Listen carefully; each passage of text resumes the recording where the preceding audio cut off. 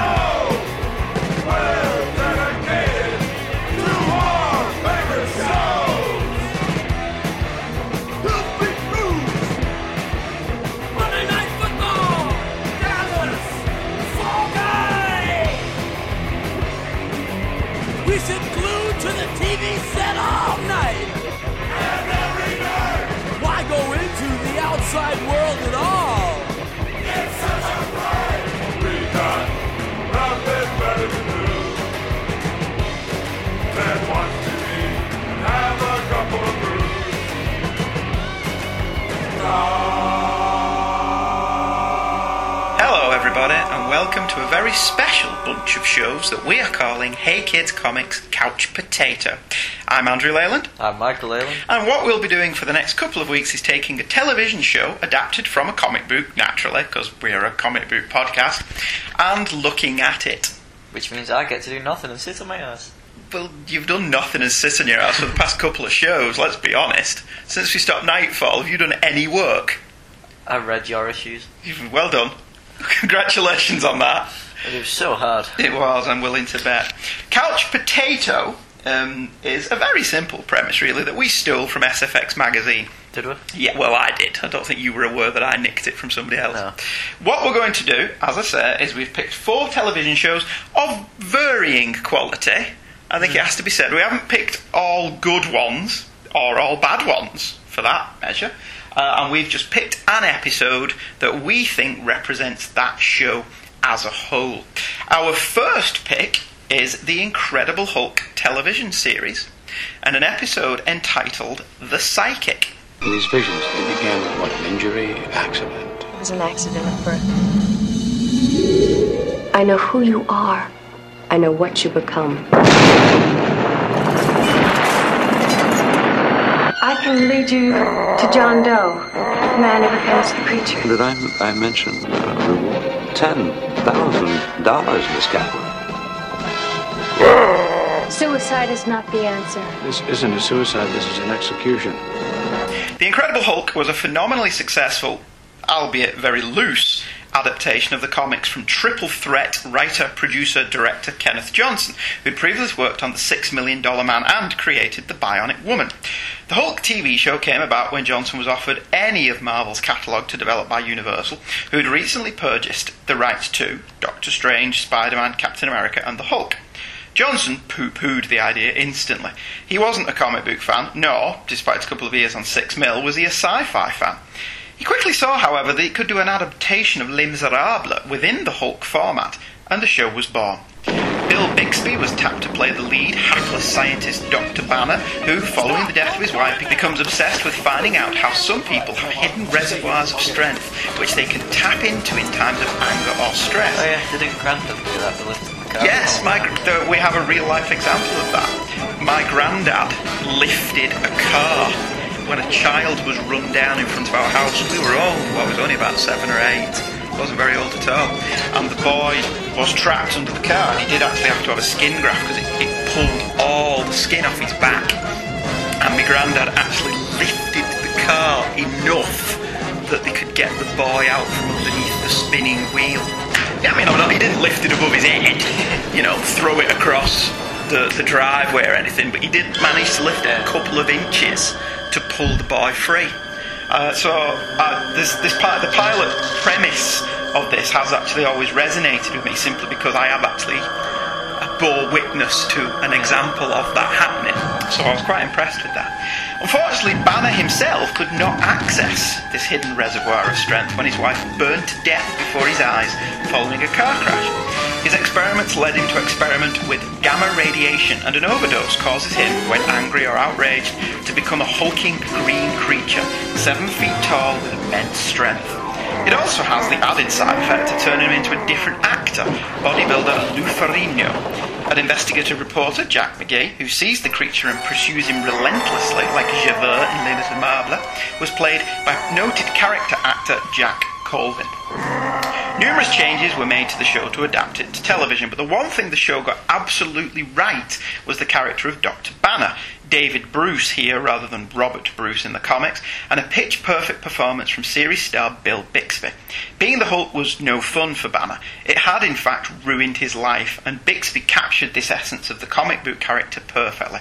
No more was this in evident than in this 3rd season episode, The Psychic.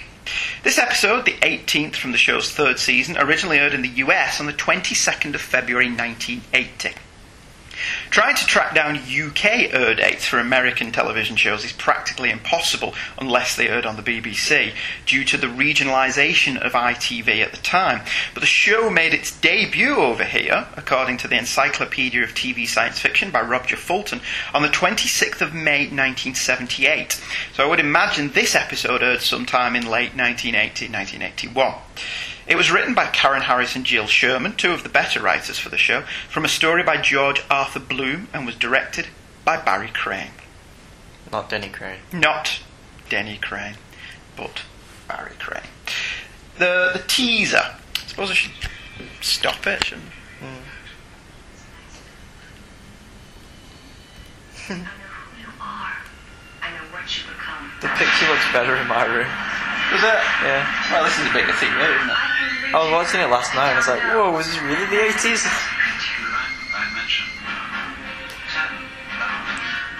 Maybe we should do it as an audio. $10,000. Maybe we should do it as an audio commentary, shall we? Yeah. Okay. Traditionally, the teaser for a television show normally takes place before the opening credits, setting up this week's show for the audience and keeps them watching over the commercial break that occurs after those credits. For a time in the 70s, 80s, some shows stopped doing teasers and instead made little teaser trailers for the episode that were to follow. By and large, I can see that these were rather pointless, but I have a special place in my heart for them because they were rarely screened over here. If the show was bought by the BBC, well, they don't have commercial breaks, so they are by and large superfluous. ITV did have commercials, but not straight after the credits, so by chopping them they could fit in another advert, so chop they did. This trailer is similar to other Hulk trailers in that it is lots of shots of the Hulk, with no real idea being given to the tone or storyline of an episode. What do you think of it having a trailer? Didn't all TV shows at this point have a trailer? Well, yeah, kind of. I mean, there were still some shows in the 70s that had pre-credit teasers, but it was a popular thing. The A-Team, Adam and Airwolf, Adam and Magnum P.I., Adam and all of that stuff. The opening credits to The Hulk are some of the best in TV history, and the producers obviously thought so, as they didn't change them for 5 years. From Ted Cassidy's voiceover giving a rundown of the premise of the show, to Bixby's Don't Make Me Angry, to the choice of clips, the credits do everything a good opening credit sequence should. You know what I only noticed with watching it last night? What? That at the beginning it starts off with anger, and then it zooms out and says then danger. zooms out to danger. That's really cool, isn't it? Did you never spot that before? No. What do you think of the credits as a whole? I thought they were alright. Did you? Yeah.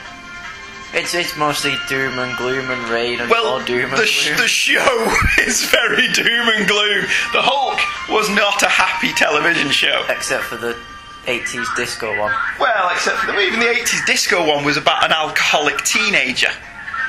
So this was not a happy show by and large.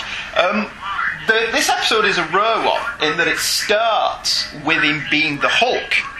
I can only think of one other episode that did this, another season 3 episode called Equinox. Normally, when this happens, like in the first season episode of Guilt, Models and Murder in the first season, which starts with Banner coming out of a Hulk out, and any other episodes that have Hulk outs early on, like Mystery Man or The Disciple, rarely did a standard episode of the Hulk have 3 Hulk appearances, which this one does. Now, Act 1 has started with the Hulk running down a street, and a young teenage boy is running down an alleyway. And he runs into the police, and a gun falls out of his hands and hides behind a dustbin, which I thought was quite convenient, really. The policeman runs into the alleyway where the Hulk is just standing there. Boom! Yes. There's a boy on the floor with blood pouring down his head, and the Hulk obviously is stood over him. Now, I think you can pretty much guess what's going to happen here. We assume that the Hulk is going to be blamed once again for a murder he didn't commit. I thought it was the Hulk. Did you? Yeah. Did you really think the Hulk's just beating up on a teenager? Well, no, but some kid's running down the street and he turns around the corner and splat into a wall. I think the Hulk could be a wall, so if you ran into him at full speed. So you thought the kid run into the Hulk and broke his own neck? Yeah. Oh, okay. The Hulk runs away, and the policeman calls in to dispatch about the incident. We cut to Annie, what was her name? Annie Kaplan? Yeah. Was that her name? Who is working as an operator. Is this job by and large gone by the wayside now? I think so. I've no idea what it does. People used to phone the operator Okay. to ask to be connected to other phone numbers. Oh, okay. So by and large, I don't know that you even have this job anymore. True. I wouldn't have thought. Annie Kaplan is played by Brenda Benet, who was Bill Bixby's real-life wife. I don't know if at the time this episode was filmed or at the time this episode was made. I know they divorced shortly after this. So they were around the end of the relationship at this point. Annie's doing some crappy, deadbeat, low-paying job, much like David does. So they were married? Yes, they were married in real life. They look like siblings. Do you think? They look like each other. They look like each other? Yeah. Okay, fair enough. Annie has visions of the future. Now, there's a little bit of inconsistency here. With everybody that Annie has visions of, it's normally of a couple of minutes or a couple of hours into their own future. But when she gets visions of David in the course of the episode, it's flashbacks, and even in one case, a dream that David had once. Which one was that? The one where he's running after his wife in Hawaii. Who's in the bus? Who's on the bus. That's a dream sequence. Okay. So she sees his dreams. Now, it's entirely possible that they have some kind of connection with each other that she doesn't have with all these other people. But I just think they just use the stock footage because it's cool. Annie gets fired from her job. She got fired? Yeah, she just got fired for trying to help somebody. Oh, okay. The woman was warned to watch her coffee and proceeds to spill it all over herself. Unlucky. Those steps look cool. Well, I don't know where this was filmed. I mean, it's set in San Francisco, isn't it? this is one of those episodes, another one where David's wandering around and it's set in San Francisco. But, I mean, it doesn't look like San Francisco. It probably filmed in Culver City in California, for all I know. But it doesn't look very hilly. Although it is raining. I don't mind, does it rain a lot in California? Does Los Angeles get a lot of rain? I don't know. It's too hot. Anyway, Annie Kaplan leaves, and our beleaguered hero, Dr. David Banner, is working in a market where he's dishing out apples. T-bone steak. He listens to what Michael Bailey calls a news exposition network.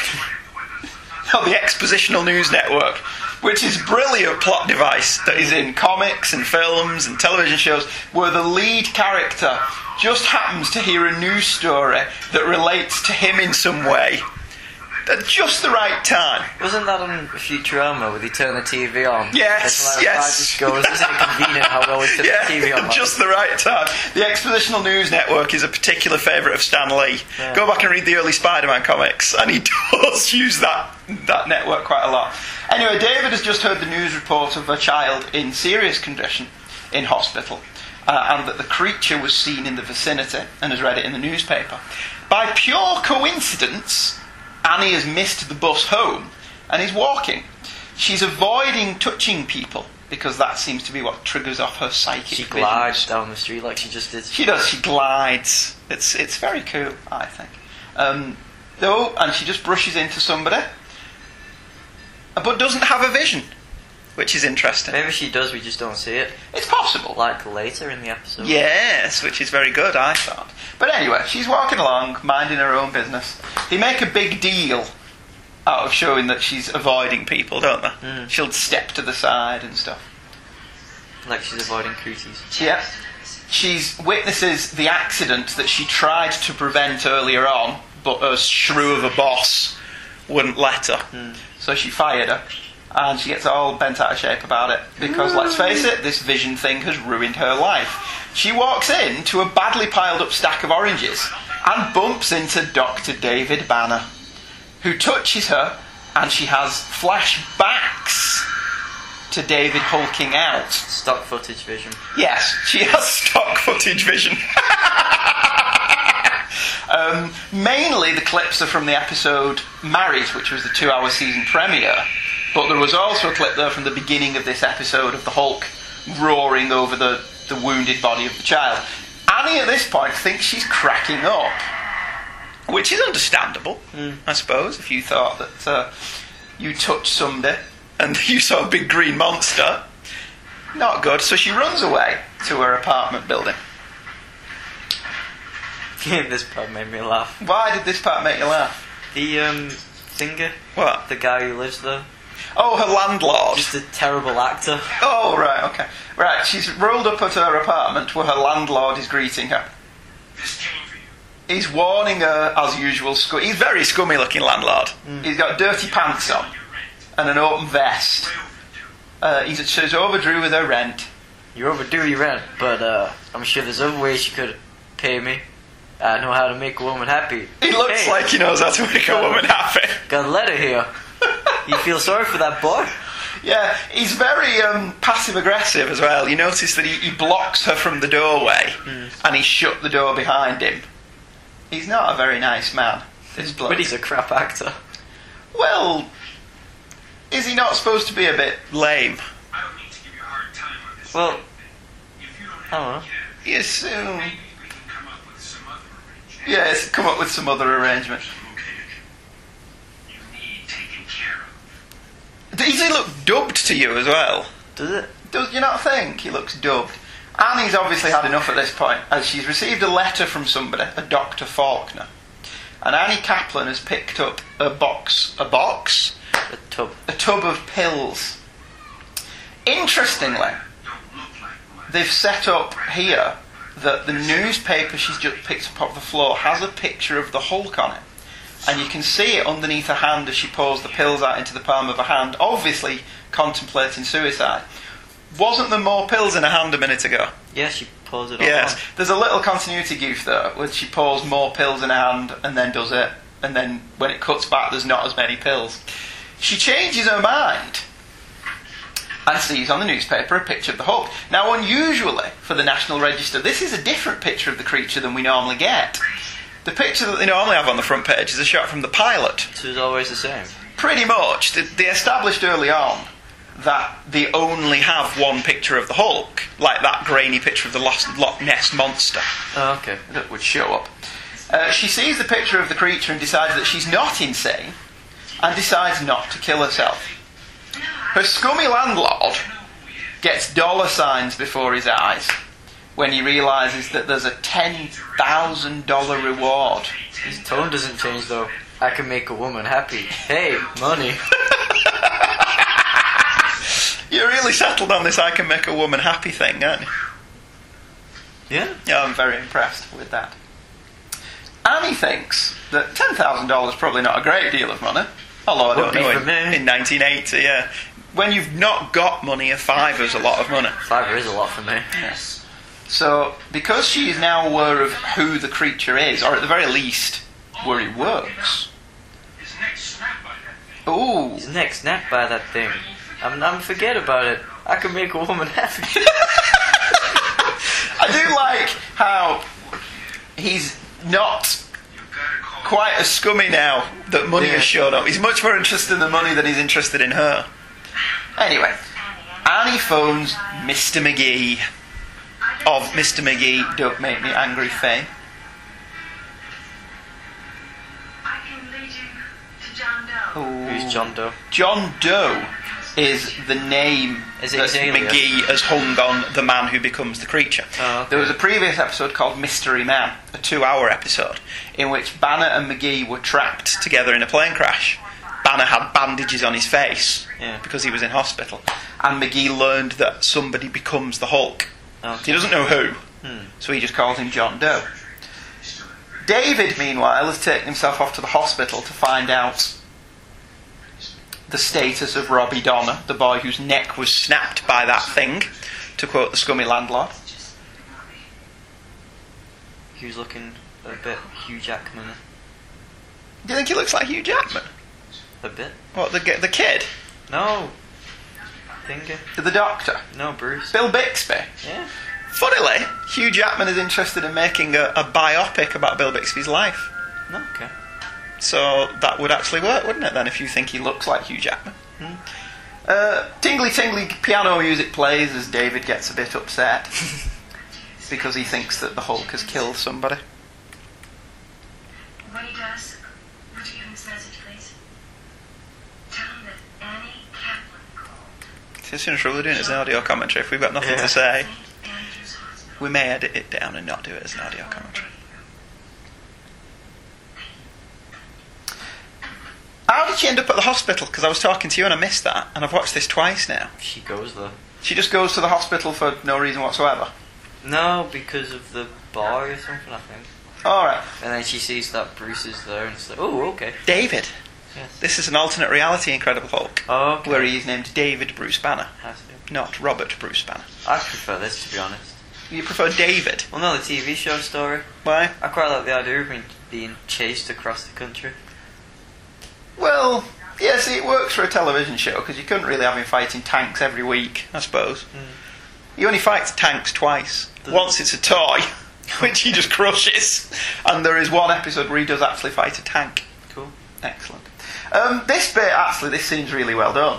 Annie Kaplan's found David at the hospital, although she doesn't yet know his name, and she sat in the waiting room with him. Bixby plays maudlin self-pity better than any other actor alive. And he does it in such a way that you feel really sorry for him without ever wanting to smack him about the face and say, cheer up, dude! Which you do for Tobey Maguire. Yes, Tobey Maguire, you kind of just want to smack up the head a bit and say, oh, cheer up, you whiner.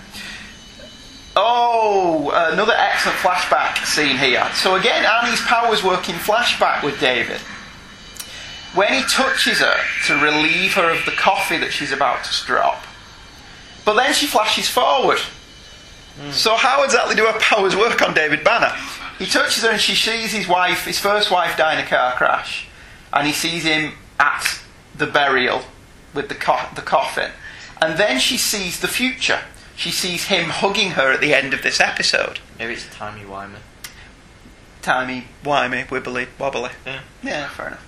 David's his usual charming self, because as Michael Bailey put it, David Banner gets more ass than a toilet seat. They accidentally touch again, and she sees the death of David's second wife, Carolyn Fields. How many did he have? 2. And he lost both of them. That's just clumsy, quite frankly.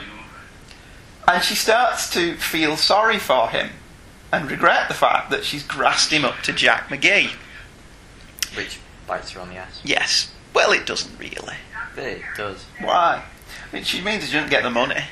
I came all the way to Chicago. Yeah. You know there's a reward. $10 million. 1,000. Yeah. That's $10,000. Because of the flashbacks, flash forwards, weirdo, unexplained power ability that she has, she tells David that Mr. McGee is on his way to the hospital because she knows who he is.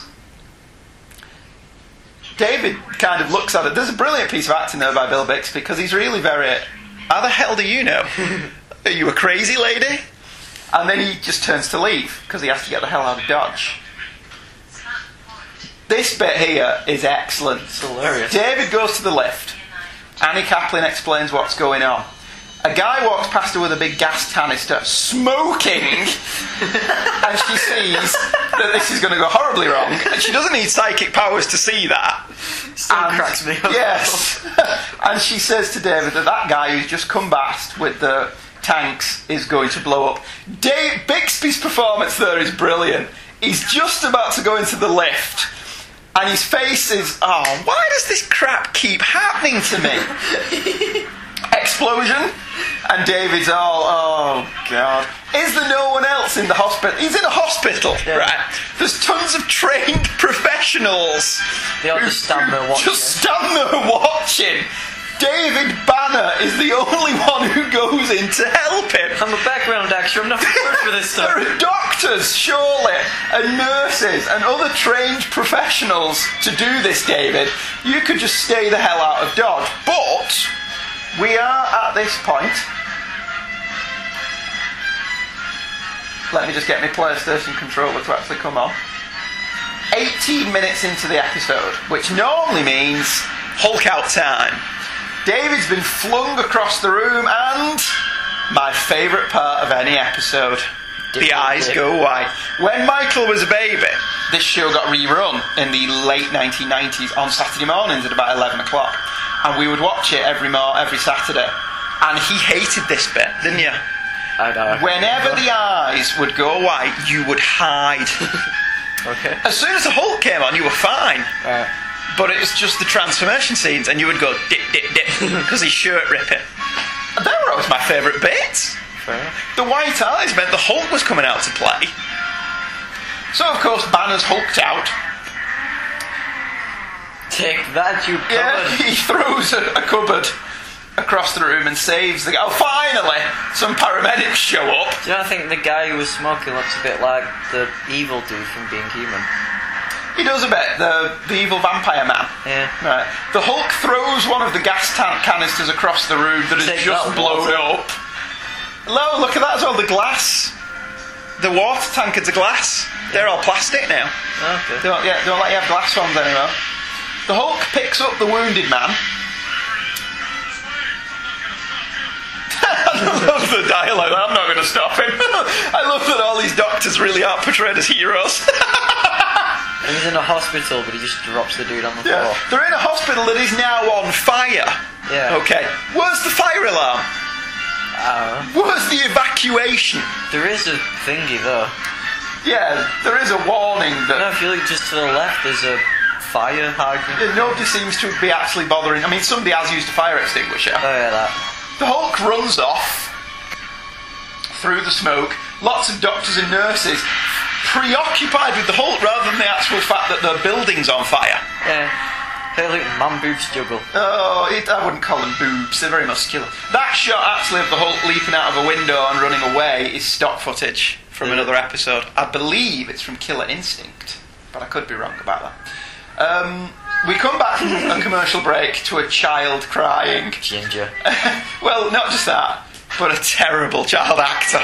Let's be honest. He's not very good. The Hulk just runs at him. and looks thoroughly confused by the child. He's like, what? He just kicks him away. It won't be fun. The child grabs hold of the Hulk's hand. I want my mommy. It would be funny if the Hulk just kicked him away. Like, shut up, annoying brat. She's a crap actor too. It's the creature who attacked that boy! Help! No, there in that shot, the Hulk's wearing his green pumps. Is it? Yeah, there's lots of times in the external scenes, which is fair enough, really, that Lou Ferrigno was wearing green pumps. Okay. So to protect his feet. Fair enough. So yeah, I mean, that's fair enough. But once you know that they're there, you can't help but spot them. That's one of those things you probably didn't notice as a kid, to be honest. David is returned from his Hulk out. He's clad in his normal white jacket, brown bag combination. I don't know how he affords all these natty cowboy boots. Keep getting ripping. Because he's always got nice boots. Speaking of which, in the Hulk out, we did see his shoes rip. Yeah. I always loved that as a kid. Why? I don't know. I don't know why I enjoyed seeing his shoes rip. Anyway, David's gone to Annie's apartment. Unfortunately, so has Mr. McGee. Ooh. He's very bad. David asks, was anybody hurt at the hospital? And is relieved when Annie says no. In fact, he saved the delivery man's life, which is what Annie just said. That's the only problem with audio contra. Yeah. You just find yourself repeating what they're saying. How did you know he was in danger? Because I'm bloody brilliant. Right, so David's just asked how he knows these things, how Annie knows these things. Jack McGee has shown up at the door, so David immediately goes and does a runner. Why doesn't he just go in the bedroom? Or has she got a one-bedroom apartment? I think so. Well, there was a door leading off somewhere there. So David goes out onto the fire escape, where he hides from Mr. McGee. Hell, I'd have done it. What, gone out onto the fire escape? I have an urge to go on a fire escape. I see them in so many comics and TV shows, and I want to go on a fire escape. Yeah, we don't have a lot of them, do we? No, really. Maybe on buildings. McGee shows up. Explosion. Creature. But then you know all about it, don't you? You were there, you saw everything. Mr. McGee, could I call you at your hotel later? Miss Kaplan, when you called me at my Jack McGee would have been a better John Constantine than Keanu Reeves. Yeah, apart from the fact that he's American and old. Yeah, but look at him though. He does. He is rocking the trench coat. Jack Colvin was brilliant, I thought. They did a really good job. I mean, if you've watched more than just one episode, I've seen a few. McGee can come across as a bit two-dimensional in that he just pursues the Hulk. But they did a really good job. There's a number of episodes where they focus on McGee. Proof Positive, Mystery Man I've already mentioned. But there's one called Proof Positive in the third season. Bixby's not in it. At all. At all. Bill Bixby is not in the episode at all. And it's all about Jack McGee and how he's just obsessed with capturing the creature. It's very much like Moby Dick with Captain Ahab and the whale. And you actually feel sorry for Jack McGee because this has ruined his life as well. It's cost him his relationship. The people at work think he's a joke because he's obsessed with this green creature. So all credibility he's got as a reporter gone. And Colvin was really good. He never really became... I don't know if he did anything after this. Okay. There's a couple of things before this. He's in a couple of episodes of $6 Million Man and things like that. But I don't know if he ever did anything after the Hulk. Is he one of those guys who does like one good thing and then nothing else? Yeah, possibly. Which is a shame because I'm sure he was a good actor. He died not long ago, Jack Colvin. I think it was either last year or the year before. So there's only Lou Ferrigno left now. Okay. Can't do a Hulk reunion movie anymore. Bill Bixby dead. Bill Bixby's dead, yeah. Bill Bixby died of cancer in 1993. Oh, okay. Something like that. He wasn't very old. I think he was only about 59 when he died. 30 pieces of silver. Oh, I missed my favourite part. What? 10 million. He doesn't say a million. $1,000. $10,000. 10,000. Yeah, really, I heard. Was that a lot of money in 1980? I don't know. It's a lot of money to me. It's a lot of money, yeah. It's not an inadequate amount of money now. Annie explains to David exactly what happens. Teapots on a kettle. Yes. I always found that funny when they have them on the oven. I like that it's Americans drinking tea, which is quite... Because normally they drink coffee, don't they, in TV shows? Very rarely drink tea. Unless they're English characters like Higgins in Magnum or something like that. I'd have big butt teeth and huge jaws. Yes, because we all have bad teeth and huge jaws, like I in was Family Guy. reading an old Batman comic before about Knight and Squire, and they all lived in big castles with Yes. multicoloured thatched houses. Because we all live in castles. This is like an expository scene, but it's a good one, mainly because of the strength of the actors involved. Annie Kaplan explains to David At first I told my mother that she was a psychic.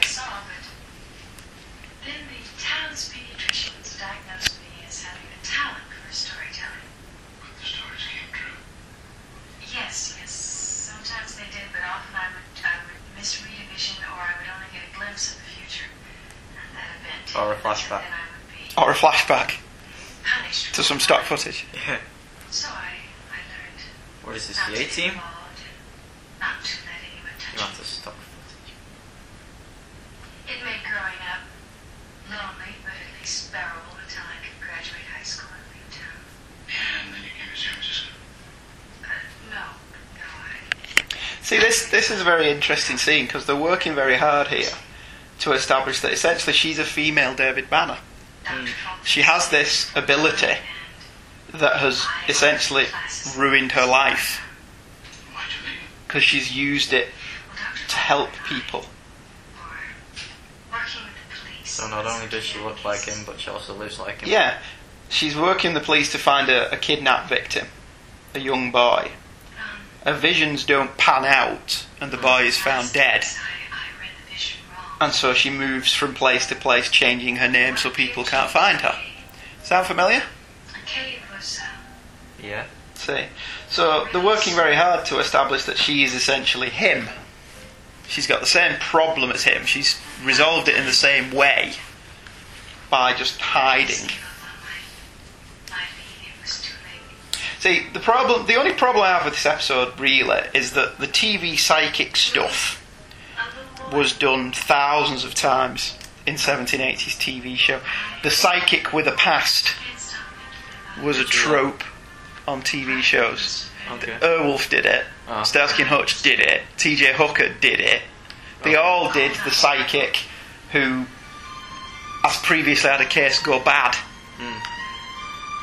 and horribly wrong, and somebody ended up dying, and in all cases they've had to go crawling back to them for help.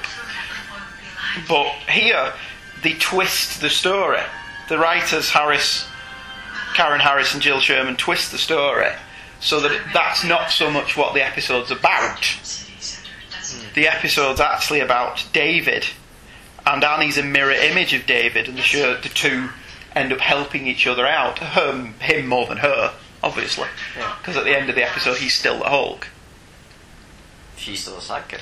Yes, but she's actually made her peace with it, hasn't she? Yeah. By the time we get there. That even my visions did somehow become twisted. I was going to kill myself. Oh, see, I think this bit's really good. Essentially, it's a play. It's two actors I read in a room talking, by Shakespeare once. and it's always you need two good actors to pull that off. Yeah. Past, And did you think this was dull? No? Did you enjoy it? past cured. Good. It's one of the few episodes of Hulk I've seen. All the way through, apart from when you were a baby. You saw quite a few then. I don't remember them though. No, you don't, because you were a baby. You were only about 2 years old, I think. I enjoyed this more than the others ones I've seen. It is. I think that this may very well be the show's finest hour-long episode. To be honest with you, there were a couple. I mean, the show was consistently enjoyable. It's better than the one with that party on that island with the evil woman. No, I won't. Did you? Equinox. Yeah. Oh, I love that one simply because Equinox, like this one, has a Hulk out at the beginning, but it has a Jack McGee, David Banner face-to-face confrontation, And they don't know it. and they know who each other is. Oh, yeah. But that's very, very rare, to be honest with you. It was funny though. I want him to stay. Yeah, she was but he can. No. spoiled. Yeah.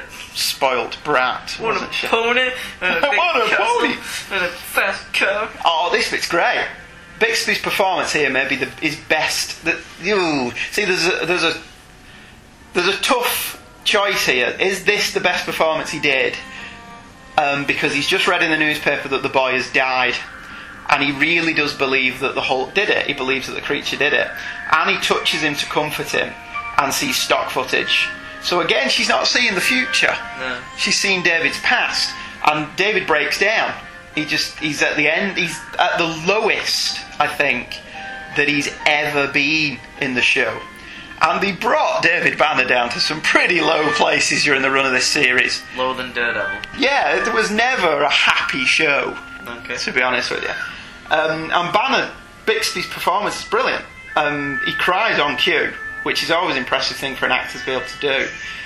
But there is a scene in The First. Have you never watched that one? No. Where he discovers that in the 50s there was another creature. Oh, okay. And he goes to the town and he finds out that this guy was cured.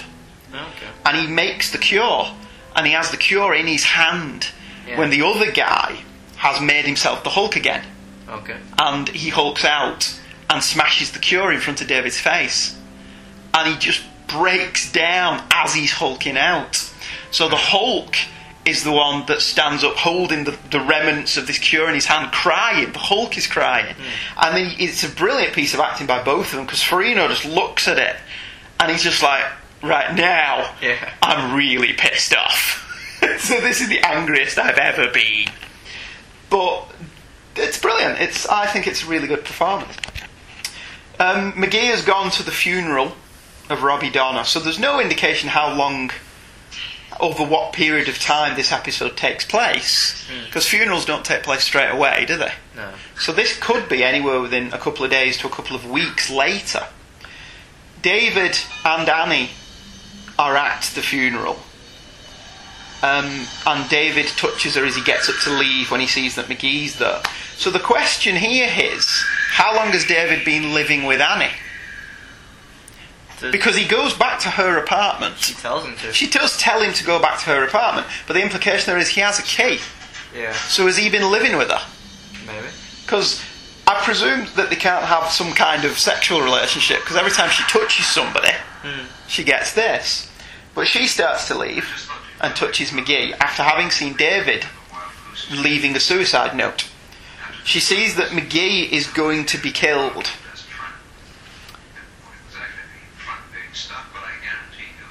So how long? So again, the time that this episode takes place over is slightly nebulous, but we can forgive that. Not as bad as Nightfall. Not as bad as Nightfall. No, that's very true.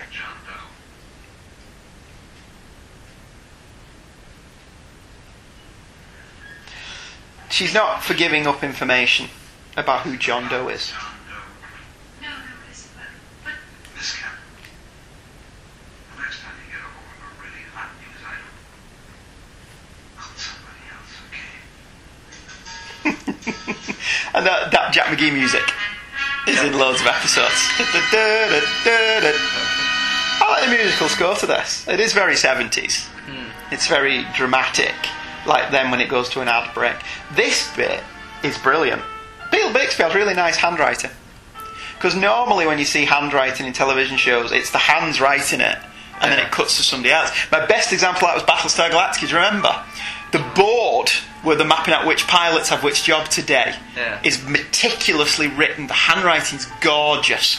And the camera pulls back and Apollo is writing on the last pilot. And his handwriting is shite. And he wrote the rest of that board then, because it wasn't Jamie Bamber. Yeah. But anyway, David's leaving his suicide note. Past hope, past help, past cure, which is a Shakespeare quote that was alluded to earlier on in the show. Annie rushes home to talk to David, sees the suicide note on the table and fears she may be too late. She's not. David is stood outside on the balcony, ready to throw himself off. David, suicide is not the answer. It's A not very ironic line, given what would happen. This is an execution. This is a brilliant scene. Power of the creature has gone beyond the courts. I must be the judge and the jury. You are not the creature. And you have a right to live. At the expense of how many innocent people like Robbie Donner? But you're destroying yourself. Day by day, the creature has been destroying me. David Banner is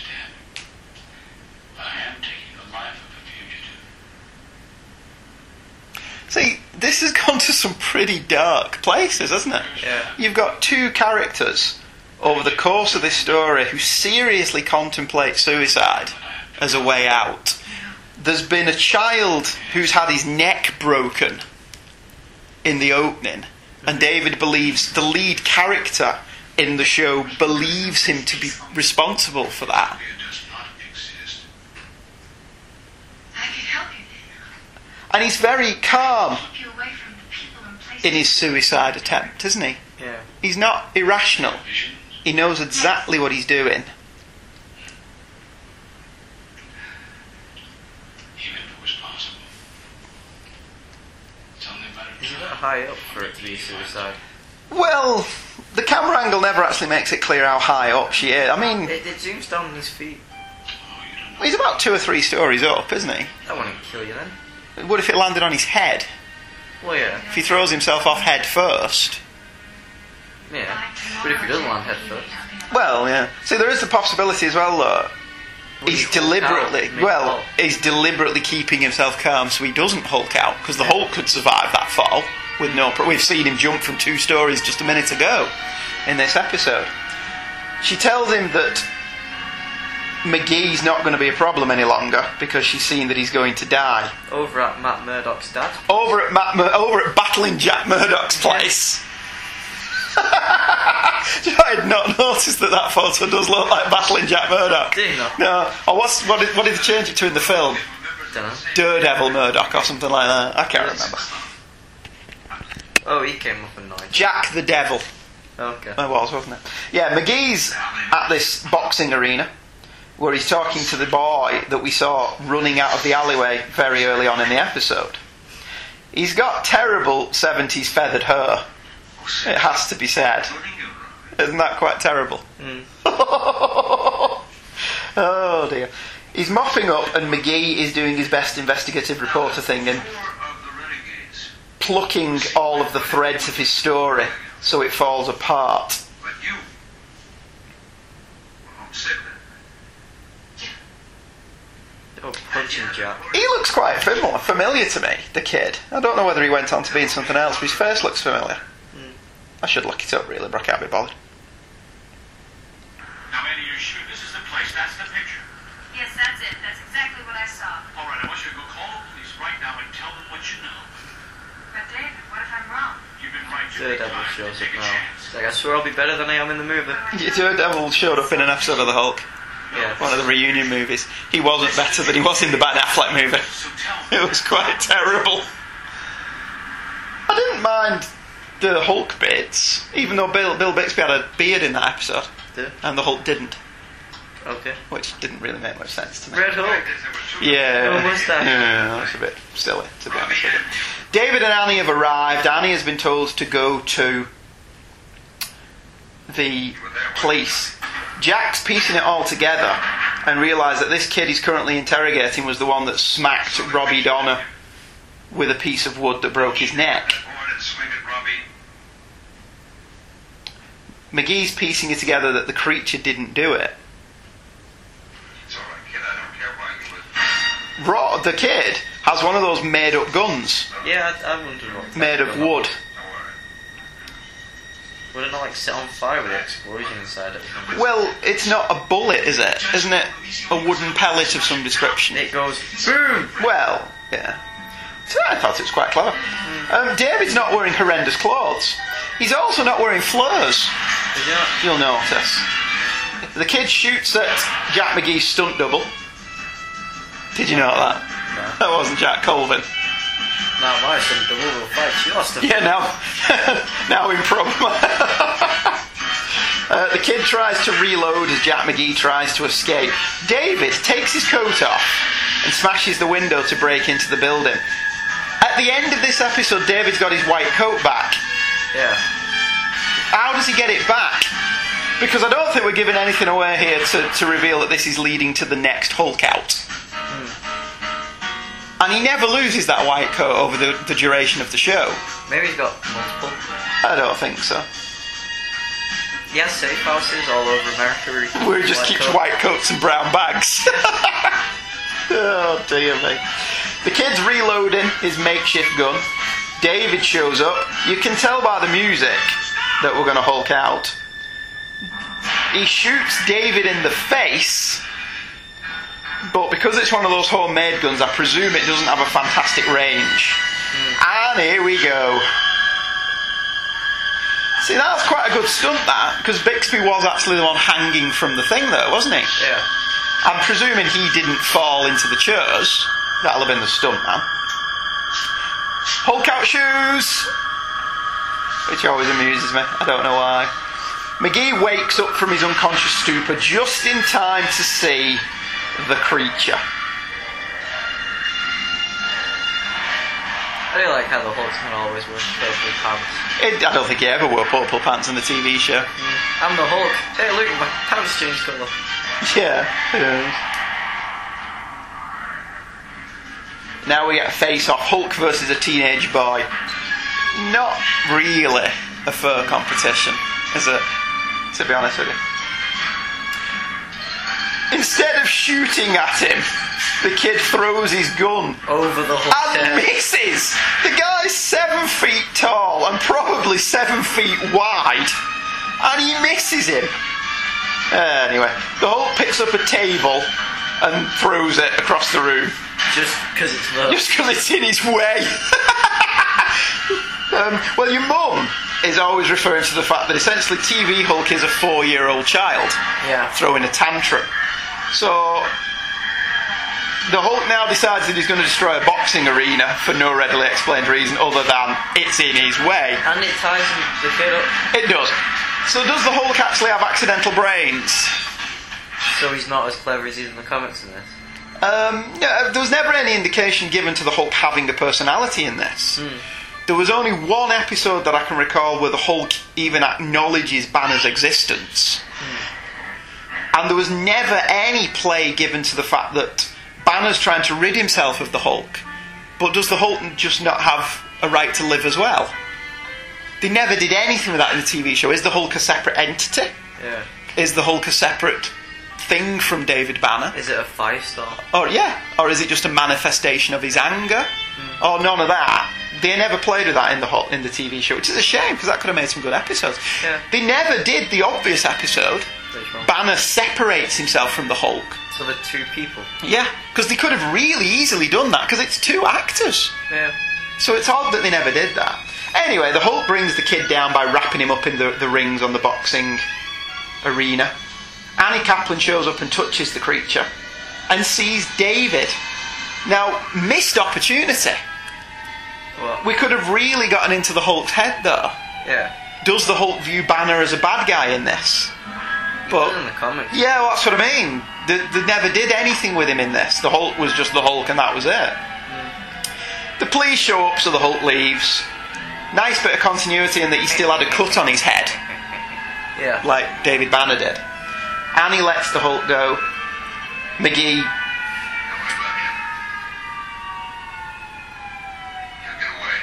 lets the Hulk go, mainly because he doesn't seem to be in any fit shape to run after him. And because there'd be no TV show, we'd be caught him now. Well, that's true.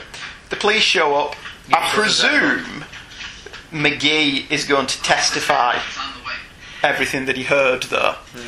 If he's got any brains, he won't mention that the Hulk was there, because any decent lawyer would tear that apart in court. Yeah. It's alright for the kid to mention it, because then he can just say he can plead insanity. But if McGee mentions it, it'll just fall to bits.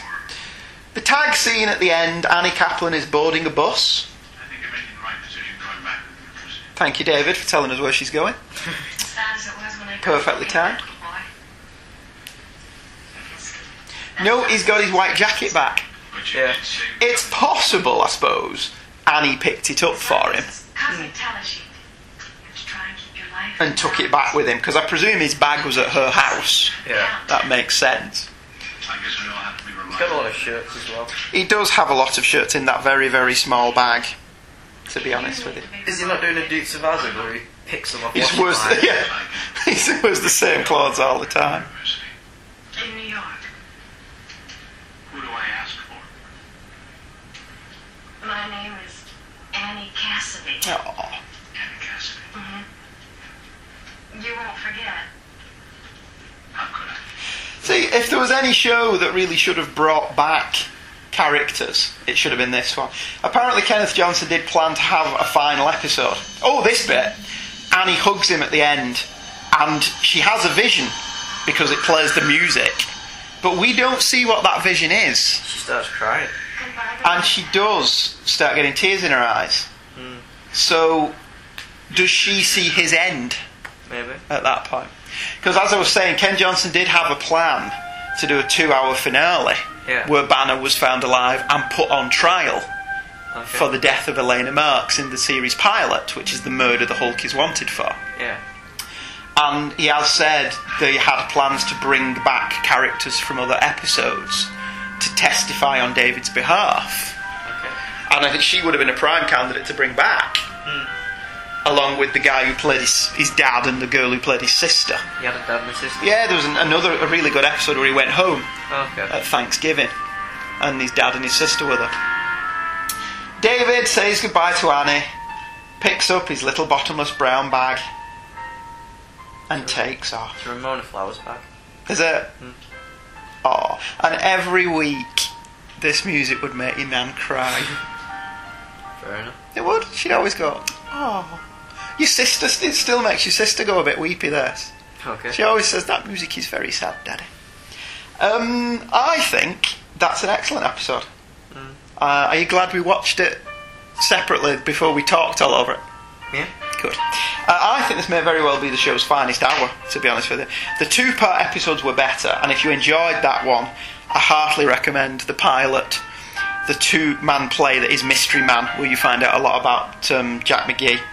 Do you like this music, Anya? Does it make you sad? I hummed it on the way home from school one time, and one of my friends knew what it was. I do it all the time. It's one of my little geek things. The other one is whenever I go to doors that open automatically, I do that with my hand like Jedis do. I do the same. And whenever I'm walking on my own with a bag, I whistle that music. It's very, very sad. Anyway, I do recommend Mystery Man. As I said, Prometheus is an excellent 2-part episode where David gets trapped in mid-transformation. Wasn't that a 2-part issue of Iron Man? What would Iron Man do? Bruce Banner goes up to Iron Man, to Tony Stark, says, right, I've got this problem where I turn into the Hulk, can you help me? Sure, I've got this device here, it'll stop you from turning into the Hulk. But it stopped him from turning into the Hulk, but it didn't stop him from getting angry and give him the strength of the Hulk. So he was broke. Right, yes, essentially. Okay. Essentially it's the same idea. David gets trapped mid-transformation. And it's a brilliant episode because Bixby gets to play the Hulk. Okay. Which you never saw in any other episode. So that's fantastic. Seeing Bixby play the Hulk, not Lou Ferrigno. So that's heartily recommended. We've already mentioned the first, because who doesn't love the Hulk versus Hulk Slugfest? That's a good one. Very few of the 1-hour episode matched the quality of this instalment. The Equinox, I'd probably put up there with the Spoilt Rich Woman that you've mentioned. Homecoming, David returns home for Thanksgiving. I'd recommend that one. Of Guilt, Models and Murder is a brilliant early episode where David comes out of a Hulk out at the beginning of the show, and there's a dead body there. Okay. And he thinks the Hulk's done it. But he didn't. But unlike this episode, he's not really low. It's very early on. It's only like the second or third episode of the show, and he's determined to find out what did happen because he's convinced David Banner won't kill, so the Hulk won't kill. Okay. And that's a really good one. And there's some good McGee scenes in that as well. McGee does a face-to-face confrontation. For the most part, by the nature it's formed, the Hulk had 2 plots. David tries to find a cure, which was normally the better episodes, or David bumps into somebody who he helps, normally a pretty woman. It has to be said. And traditionally the show wasn't about David, rather it was about the people he encountered. Here, David is central to the action. McGee has an excellent part in the show. Bixby's performance in this episode, I think, is simply brilliant. Bixby nailed Banner's personality, and a key part of the appeal of the show was that being the Hulk was not a blessing for him, it was a curse. This characterisation was straight out of the comics, and Bixby's cast a long shadow over every other actor's portrayal of this character, arguably longer even than Christopher Reeve on Superman. It's a very sensitive and intelligent portrayal of 2 people who find each other at the right time and provide the support necessary before going on with their lives. We've said David was never lower than this, apart from in the first when he actually had a cure in his hand, which is a brilliant scene. And it's a testament, I think, to the writers and producers and actors that the show, it never feels mawkish. you never think that it's saccharine or sugary, do you? No. You really do believe he's going to commit suicide, which is quite interesting. David's always been terrified that the Hulk will kill, and this is a natural outgrowth of that plot line. It's also the conclusion to that. Yeah. I don't think they ever talk about that again. Okay. This is the natural ending for that story, that David's terrified that the Hulk will kill. And then Mark Miller and Mark Bagley get forget that. The episode, unfortunately, has a real melancholic undertone to it in real life. Annie Kaplan, as we said, was played by Brenda Benet, who was Bill Bixby's real-life wife, who committed suicide in real life after the death of their son, Christopher Bixby. So that kind of adds a certain frisson to the episode, doesn't it? That the episode is about suicide, and the woman in it committed suicide. Yeah. So that makes it quite sad. Anyway, that was a bit of a bummer ending, wasn't it, for our show? I'm very sorry about that, I didn't mean it. Next week, we'll be tackling an episode of The Flash. Do we know which one? Oh, we're doing Captain Cold, aren't we? Yep. Next week we'll be doing the Captain Cold episode of The Flash. We'll hope you join us. Do you have anything to say about the Incredible Hulk TV show, Annie? At the end it makes me cry. Aww. Well, I'll play that music at the end of this episode just for you. We'll see you next week. Goodbye. Bye. Hey Kids Comics is, and the devil will find work for idle hands to do production. Every Thursday, new episodes drop at apleyland.podomatic.com. You can join in the fun. We have a website where you can view the covers of the comics that we talk about, www.heykidscomics.webspace.virginmedia.com, and the show can be emailed directly at heykidscomics@virginmedia.com. If you're allergic to email, we also have a forum, www.forumforgeeks.com. We are also on Facebook. You can contact us using Hey Kids as the first name, Comics as the surname. The opinions of Michael and Andrew are the opinions of Andrew and Michael and no one else. Mainly because no one else would be dumb enough to have those opinions. The music and clips used in the show are copyright their respective copyright holders, and no infringement is intended. Michael and Andrew make no money from this, much to their chagrin. We hope you enjoyed this episode of Hey Kids Comics.